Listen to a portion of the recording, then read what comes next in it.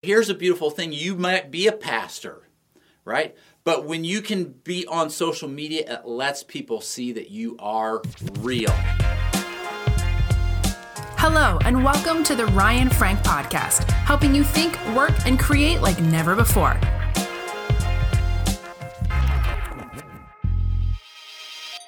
Be real.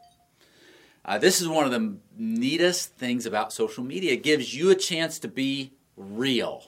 One of the biggest disadvantages you have if you're a pastor is that there is the word pastor before your name. I shouldn't say it's a disadvantage. I should say it can work against you because it can be a stumbling block or a wall. It can create an invisible wall with people. Your pastor Ryan, your pastor Stephanie, your pastor Jim. And because you're a pastor, in a lot of people's minds, especially outside of the church, you are unrelatable.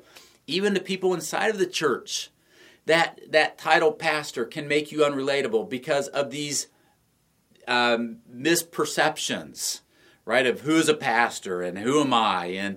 And so here's a beautiful thing. You might be a pastor, right? But when you can be on social media, it lets people see that you are real. Right? That you are authentic. That yes, I'm Pastor Ryan, but I'm a real person just like you. And I've got a family, and these are some of my thoughts. And it allows you to be vulnerable, which you have to be careful how vulnerable you become and who you become vulnerable with. But the most beautiful thing about social media for leaders, it allows you to be authentic. And it allows you to be real.